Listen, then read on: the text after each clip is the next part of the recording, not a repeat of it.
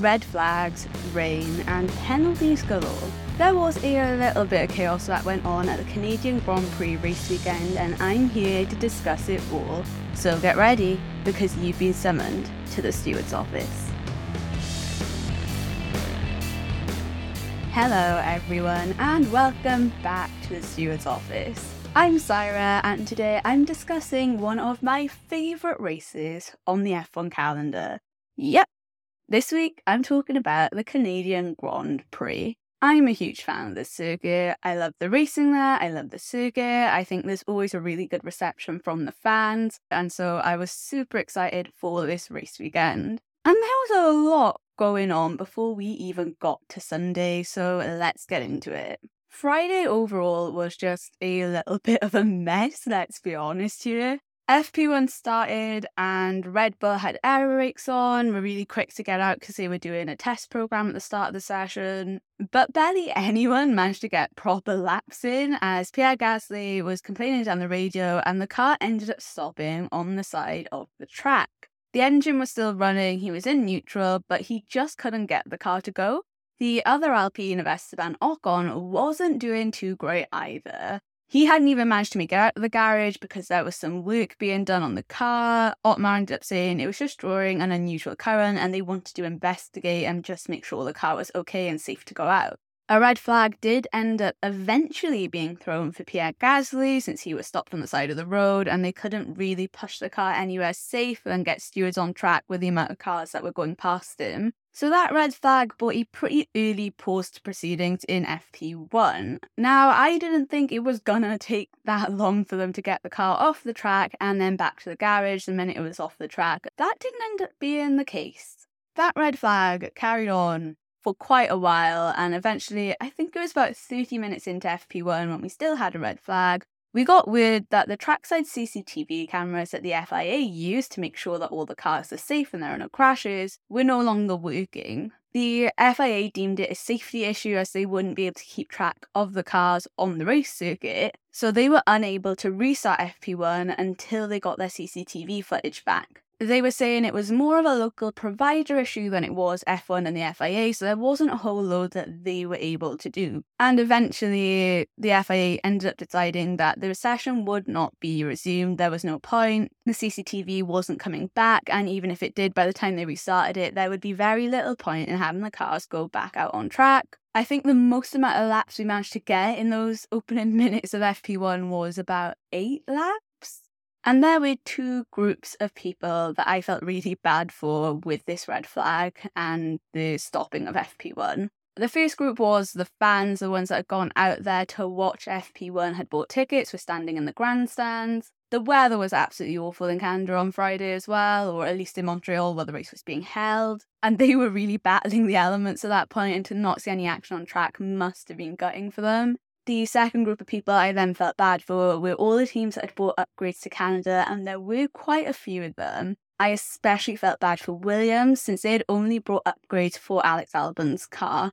Logan isn't getting any of the upgrades until Silverstone, so I think they were really hoping to get as much data as they could out of the 3 free practice sessions from Alex to figure out how they were reacting to the car and what they could do to improve the car in the coming races. Thankfully though, I think the FIA understood that the limited run time was not good for them. Canada is a difficult track to run anyway, and you also have 3 rookies on this racetrack this year. So they did opt to end up extending FP2 by 30 minutes, so it was going to start half an hour earlier, and it was just going to give the teams and the drivers that chance to have a bit more of an extended run and make up for some of that lost time. FP2 began, and I think what you could see straight away was how bumpy that track was. It was insane. I haven't seen heads bobbing up and down like that since we had the porpoising issues back in 2022. Haven't really seen it much this year, but there were multiple cars and drivers where you could just see the heads going from side to side or up and down, and there were a lot of drivers complaining about it as well. We ended up having 2 red flags in FP2 though. One was for Nico Hülkenberg. He had a really bad engine problem where there was smoke coming out of his car. It was not safe to drive. He stopped on track and the red flag came out.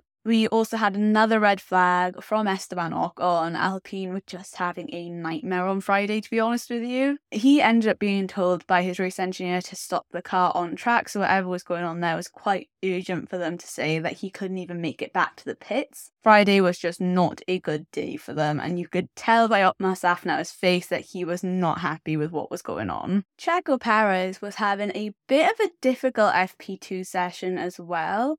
He was just struggling to get in a fast lap, a sort of quali simulation. He just couldn't put the lap together. I think at one point when he was going for a fast lap, he ended up clipping a wall, which was just a nightmare. So he was having a little bit of a struggle. And then towards the end of FP2, as if 2 red flags and a shortened FP1 wasn't enough, we then got a little bit of rain. I say a little bit, it was quite a lot of heavy rain in the last 5 minutes of FP2. It was a really, really bad downpour and it just looked unsafe to drive in, to be honest. It was very heart and mouth moment because I was just thinking someone's going to end up going into a wall because that track is so slippery. Normally, I don't mind the rain. I quite like when we have wet qualies and wet races, but the way the rain was coming down at this point, it just looked unsafe. Then we got into FP3 on Saturday, and that was another wet practice, but unlike FP2, it was wet from the get-go. And I can't lie, Mercedes really looked like they were struggling during the session, and I mean throughout the entirety of the session. The car looked like an absolute handful. They were just really struggling to get heat into their tyres. We know Mercedes are really good at looking after their tyres during a race day. Their car setup and the way that they've built this car means that it's really gentle on the tyres, which is great. But when it's raining and you're using intermediate tyres and wet tyres, you need to generate tyre heat quite quickly so you get a lot of grip, and both Mercedes were unable to do that. You could tell Lewis Hamilton was frustrated with it because he got to a point where he told Bono down the radio, look, I am just wasting time out here. I may as well come back into the pits. Carlos Sainz had a little bit of a nightmare in FP3 as well. He just had quite a big moment where he spun off track, hit a barrier, and his front nose came pretty much clean off. It was a really awful crash to watch. I'm so glad that he came out of it unscathed. There wasn't a vast amount of damage to the car, thankfully. But it was just one of those moments, I think, in the rain that any driver could have had as well. And considering how chaotic FP1, 2 and 3 had been, I did think we were going to be going for a similar trend in quali. And lo and behold, I was right. Because the drivers started to come out of the pits fairly quickly when they were allowed to in the time that started for Q1, which wasn't a surprise. I think a lot of them were worried the rain was going to start coming down and they wanted to get banker laps in before any rain happened. But Zhou Guanyu came out of the pits and pretty much immediately we end up hearing a radio from him. And he was saying that he had lost power and he had no drive. And this was pretty much immediately after he had left the pit lane. And I was just thinking, wow, this is an amazing start to quali. He was trundling fairly slowly, so I think they were yellow flagging the circuit at the start. But I was like, that's kind of useless as well in quali because the drivers want fast laps and a yellow flag is not going to help them because they're going to have to slow down. Eventually, he did end up stopping on track and a red flag was shown. Thankfully, though, he did manage to get the car going again, so we didn't have a cherry picker or anything come and have to recover his car. The Alfa Romeo pit wall didn't seem too worried about the car. They didn't think it was an actual engine issue. By the sounds of it, it was just an electronics issue. I think they just needed to reboot some software when he got back into the garage. And once the red flag got cleared away, he was actually able to get back out and continue on in quali. So at least it wasn't a huge problem for him. But as the drivers started to head back out, we heard some of them mention that there was rain at turn 2, which was a little bit of a nightmare because I'm sure a lot of them were hoping they could get a couple of laps in at the start of quali without there being any rain. But we did get a really interesting battle for P1 between Verstappen and Alonso. The Aston Martin upgrades really seemed to be working for Alonso, and him and Verstappen were basically seemingly swapping P1 every other lap. Carlos Sainz at the end of Q1, well, towards the end of Q1, seemed to slow down everyone behind him so much, and that did include impeding Pierre Gasly. They were all approaching the finish line, and the checker flag was just about to be thrown. And I don't know whether Carlos just wanted to make sure he was going to be the last person to take it. He didn't want anyone else behind him to be able to take it. But it did seem a little bit dangerous, and he did later get penalised for impeding Pierre Gasly because it did end up stopping Pierre from being able to set a quicker lap because it wrecked his lap. The rain kept coming down in Q2, and nearly all of the drivers went out on intermediate tyres not wanting to risk it. Everyone bar Alex Albon, that was. Alexander Albon, with these new upgrades on the Williams car, opted to go out on slick tyres. And at this point, I did think Williams was just a little bit crazy. He was the only one with the new upgrades. Logan Sargent wasn't getting them until Silverstone, so the assumption was they didn't have a whole load of spare parts either, and the spare parts they probably did have were, I'm assuming, going to be old spec. So if anything were to happen to his car during quali, because he went out on a set of slicks, it was going to mean that the likelihood was he was probably swapping back to old parts and they weren't going to get a whole load of data from his car and the new upgrades. I think he played it quite safe though in those opening stages while the track was slowly drying out. Didn't want to risk it, knew that he wasn't actually going to get quick times until it dried out a little bit more. And then about 10 minutes left in Q2, a lot more of the drivers opted to come out on slick tyres. So Alex's gamble was paying off and working out for him, so hats off to the Williams strategy team. And for Alex Albon also having faith in their strategy. Q2 did get a little bit messy though. We did have Charles quite early on in Q2 asking to go onto the slicks. I think he kind of had a feeling when he was going out onto the track that the intermediate tyres weren't really necessary. Ferrari pitwall came back to him though and said, no, most people are on the intermediates, we don't want you on those tyres yet. But I think sometimes you kind of have to listen to how your driver is feeling with his tyres. He's the one in the car, he's got a better feeling for it, and you can't always follow what other people are doing. I mean, Williams didn't, and it was paying off for Alex at that time. So I think Charles had obviously felt that the intermediate tyres might not have worked for him. They might work for other people, but for him, I think he was ready to get onto the slicks. But Ferrari pretty much vetoed that straight away, and you could sense there was a little bit of frustration there. And look, I know drivers don't have all of the data and all of the information, but I think sometimes you do have to listen to the person that is in the car, or at least take into account what they're saying. Alex Albon, though, was just setting such amazing lap times. He was in P1 coming out of Q2, which was amazing for him, amazing for the Williams, and a testimony to their upgrades and to their tyre strategy during quali. Don't get me wrong, I don't think they had bang on the pace to get P1, and, they didn't get pole, so they didn't have the best pace in the world, but their strategy obviously paid off for them, and the upgrades were working to an extent that they were able to set some good lap times in. We ended up having two drivers being knocked out in Q2 that you wouldn't expect to be there, and they were Charles Leclerc and Sergio Perez. And this is the second time in a row that Charles Leclerc has been unable to make Q3. Obviously, last time out in Barcelona, the car just wasn't there for him to even make it out of Q1, and they're still not entirely sure what happened there. There was so much frustration in his radio when he didn't get through into Q3. He's not someone that really yells down the radio a lot, and even in his tense moments, I haven't necessarily heard him yell like that, especially at his own team. Post-quali, he did apologise to the team, shouldered some of the blame and says, look, there are tense moments, you do get upset, and those kind of outbursts do happen. But yeah, I think for Ferrari, there were a couple more questions to be asked about what happened during that qualifying for Charles Leclerc. Sergio Perez, I'm not entirely sure what is happening there with him. Is there the potential that he was kind of on the wrong tyre strategy during quali?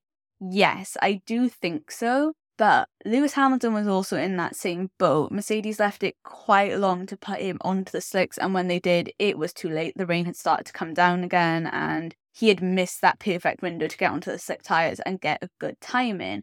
But by the skin of his teeth, Lewis had managed to make it into Q3. The time he was set on the intermediate tyres was enough to get him in there. With Sergio, he was just unable to pull the lap together in Q2, and I think that was what the main issue was for him. He was going for those fast laps, but he was just struggling. He was going into grass, he just wasn't able to pull it together and keep it together for a full quali lap, and I think that was the main issue there. What was quite nice to see though, was both of the McLarens getting into Q3. I think in general their quali pace has been better than what their race pace is, but it was nice to see both Lando and Oscar managing to get into Q3, even in wet quali and things like that. I know there were sort of external circumstances at work there, but it is about maximising on those external circumstances, and you've got to be there and setting those times in order to get into Q3. So that was some good news for McLaren this race weekend. We had the drivers coming out straight away on intermediate tyres during Q3 since the rain started in Q2.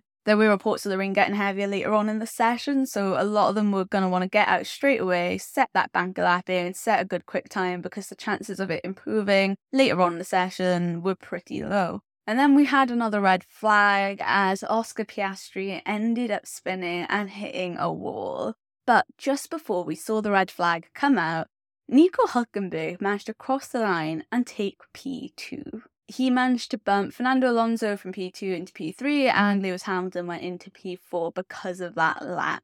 Haas actually do really well when we have these sort of weird quali conditions. They are a team that seem to consistently be maximising on weird circumstances. And like I said, nothing wrong with that. You've got to be there to maximise on it. You've got to be on the ball and setting those laps in. And yep, it is down to luck sometimes, don't get me wrong. Nico was very lucky with where he was in his lap run. But yeah, he managed to get into P2.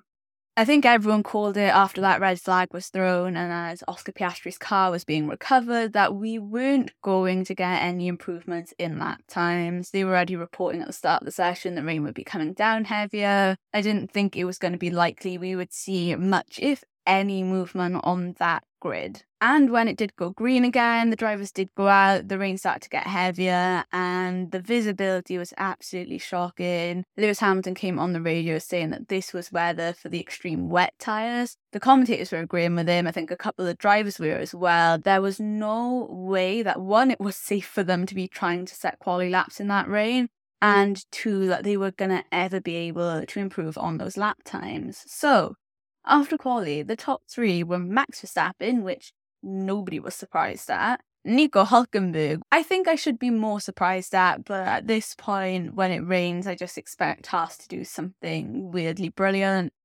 And then in P3, Fernando Alonso. Quali overall, though, was quite messy, and I can't lie, it was super hard to keep up with the amount of impeding incidents that we had. And I think the rain played a massive part in that and was causing a lot of the problems for the drivers. But post-race, we ended up getting 3 penalties for impeding, and they were Lance Stroll, Carlos Sainz and Yuki Tsunoda, who each got given a 3-place grid penalty to serve. Nico Hülkenberg also ended up getting a 3-place grid penalty, so he did end up losing P2.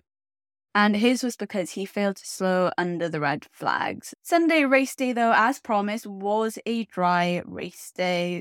We had the vast majority of the grid starting on medium tyres. That was obviously what the preferred strategy was for the day, but we did have Perez, Magnussen, Bottas all starting on hards. I think they were trying to make the most out of the hard tyres on a longer stint, especially for Perez, who had ended up qualifying out of place. And then, weirdly enough, they chucked Pierre Gasly on the soft tyres, and I think that was the weirdest one for me. Interesting strategy, but I think Alpine were throwing caution to the wind. He didn't end up getting out of Q1, so it was always worth a chance of just seeing what was going to happen. Charles Leclerc did end up managing to damage his car on the way to the grid, though, coming out of his garage. I think Fred Vasseur said he'd basically gone over a curb, damaged something, and the FIA had given them permission to repair the car on track. So, a little bit of a tense time for Ferrari, I think, just to make sure that car was ready for the race. And then the race actually began, and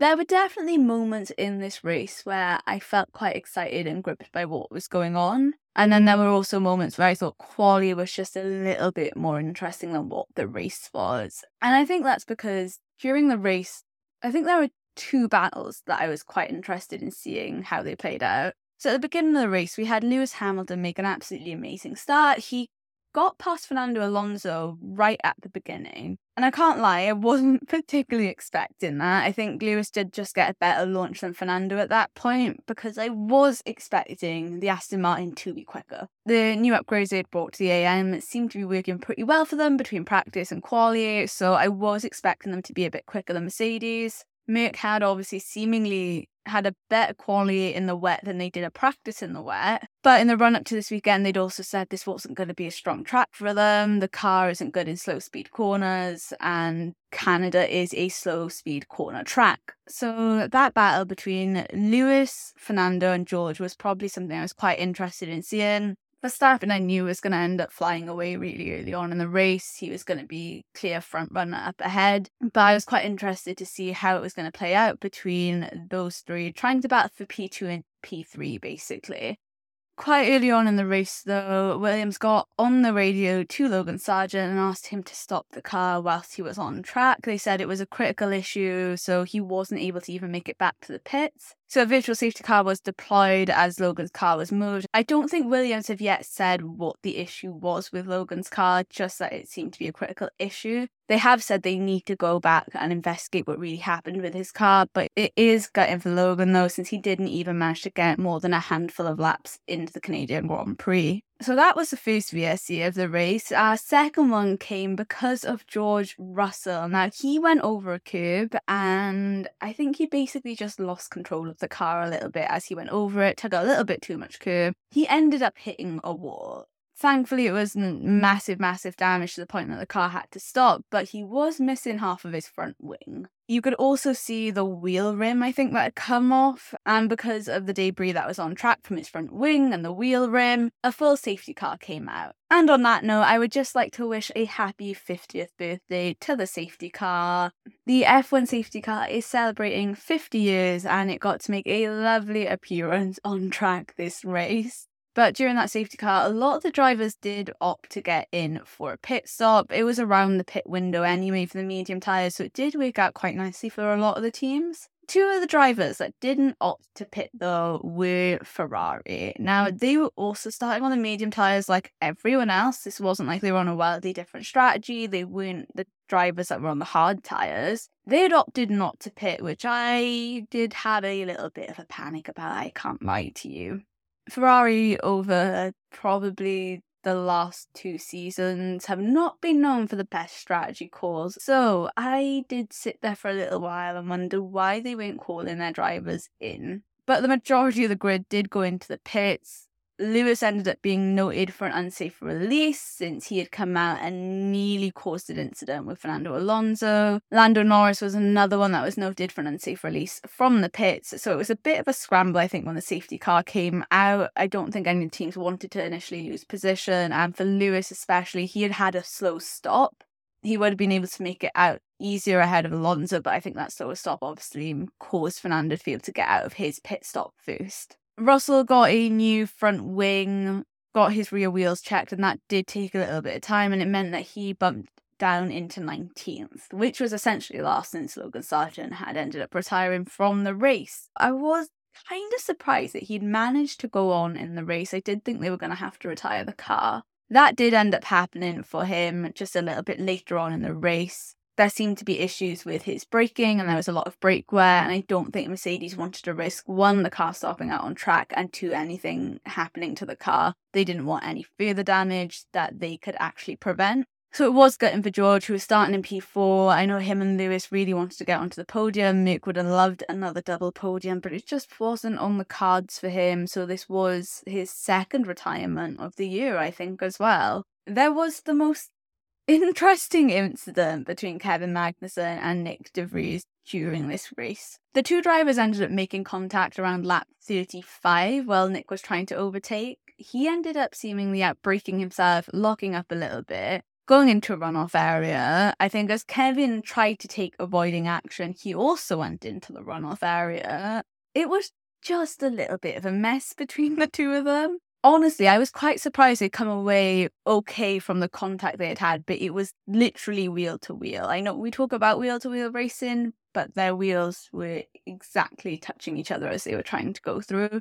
Thankfully, both those cars managed to reverse out of the runoff area. Nick, I think, lost more time than Kevin did at that point. I think Kevin, after a little bit of a pause, also making sure it was safe to reverse out, managed to get out there. I think Nick had to wait for a couple more cars, and he did struggle just to get the car into reverse and back out on the track. For Nick, though, that incident was probably an absolute nightmare for him. Canada is the last of 3 races that Helmut Marko was given him to basically prove himself in keeping that AlphaTauri seat for the rest of the season. This sort of incident and then falling this far behind in the pack is not what he needed. He ended up finishing in last place, in 18th after Logan Sargent, and obviously George Russell had retired. He was in last place, and it's just the last thing that he really needed.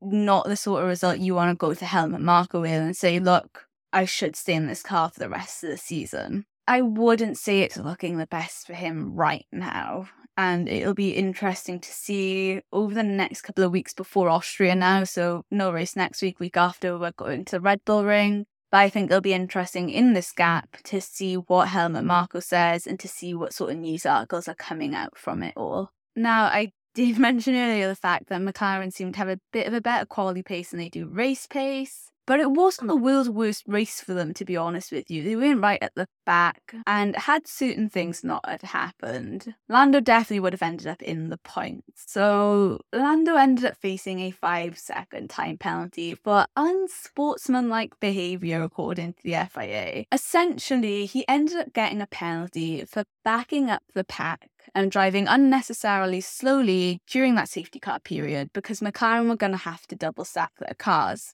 During that safety car period, Oscar was just ahead of Lando, and McLaren wanted to be able to double stack their cars.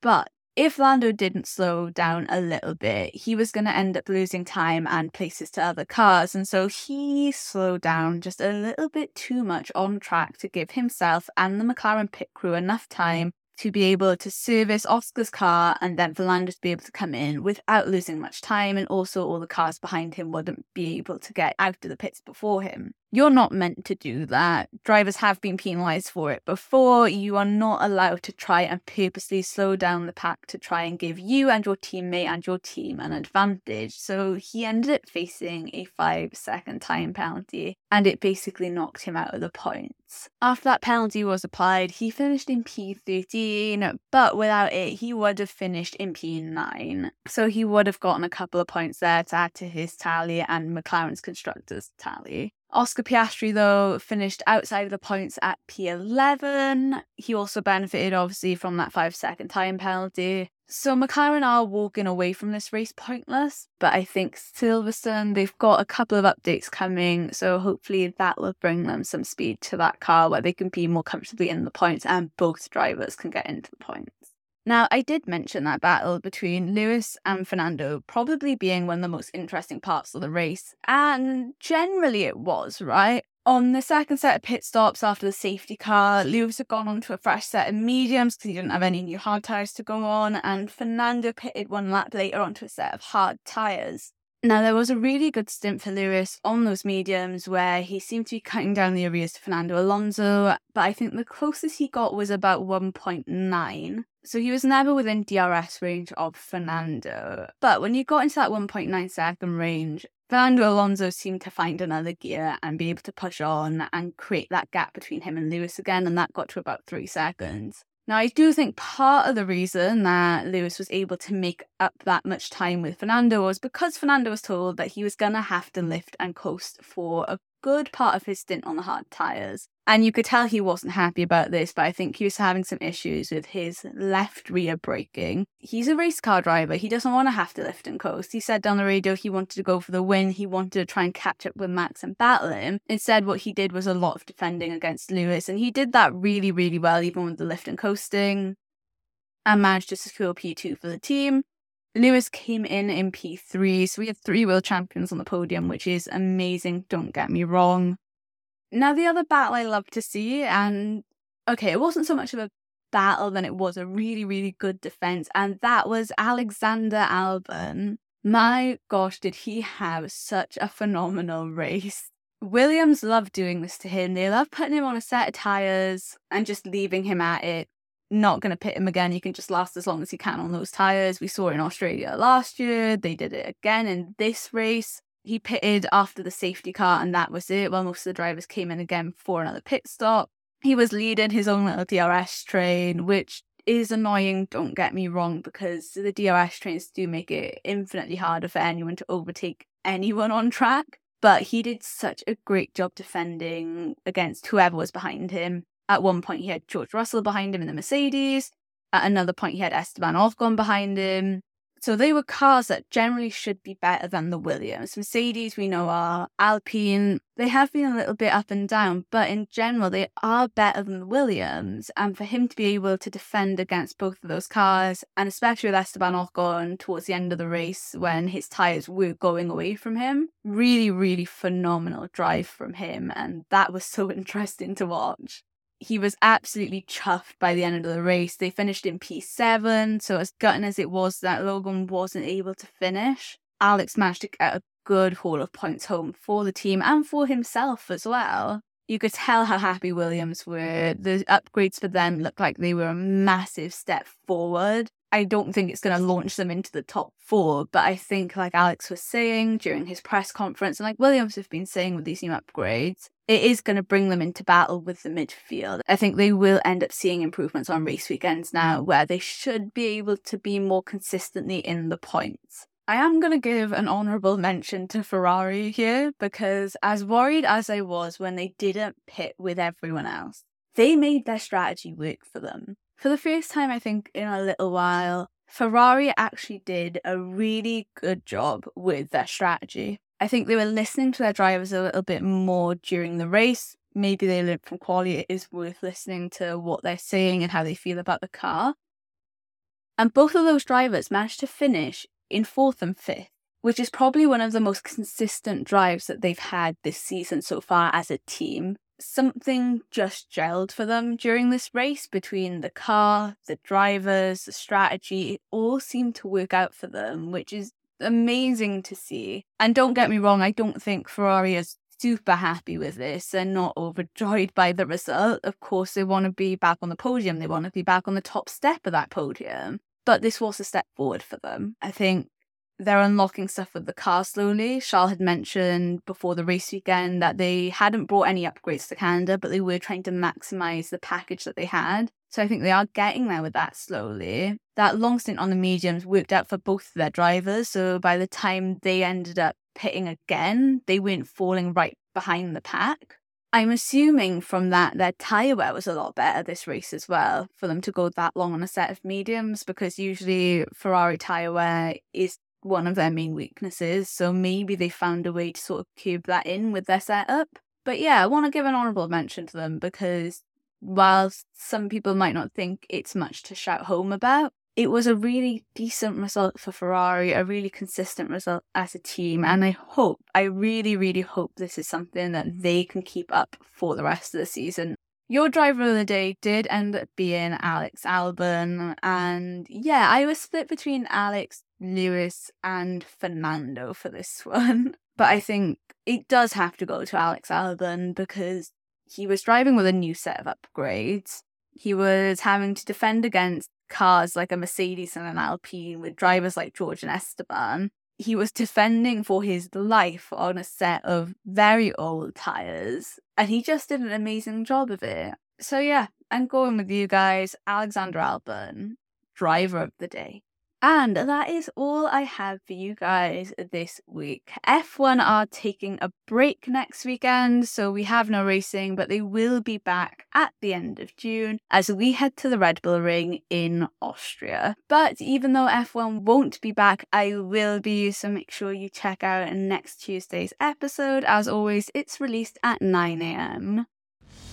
Thank you guys and diolch yn fawr for listening. Make sure you follow me on TikTok and Instagram at stewards_office for more F1 content, and I will see you guys next time you're summoned to the Stewards office.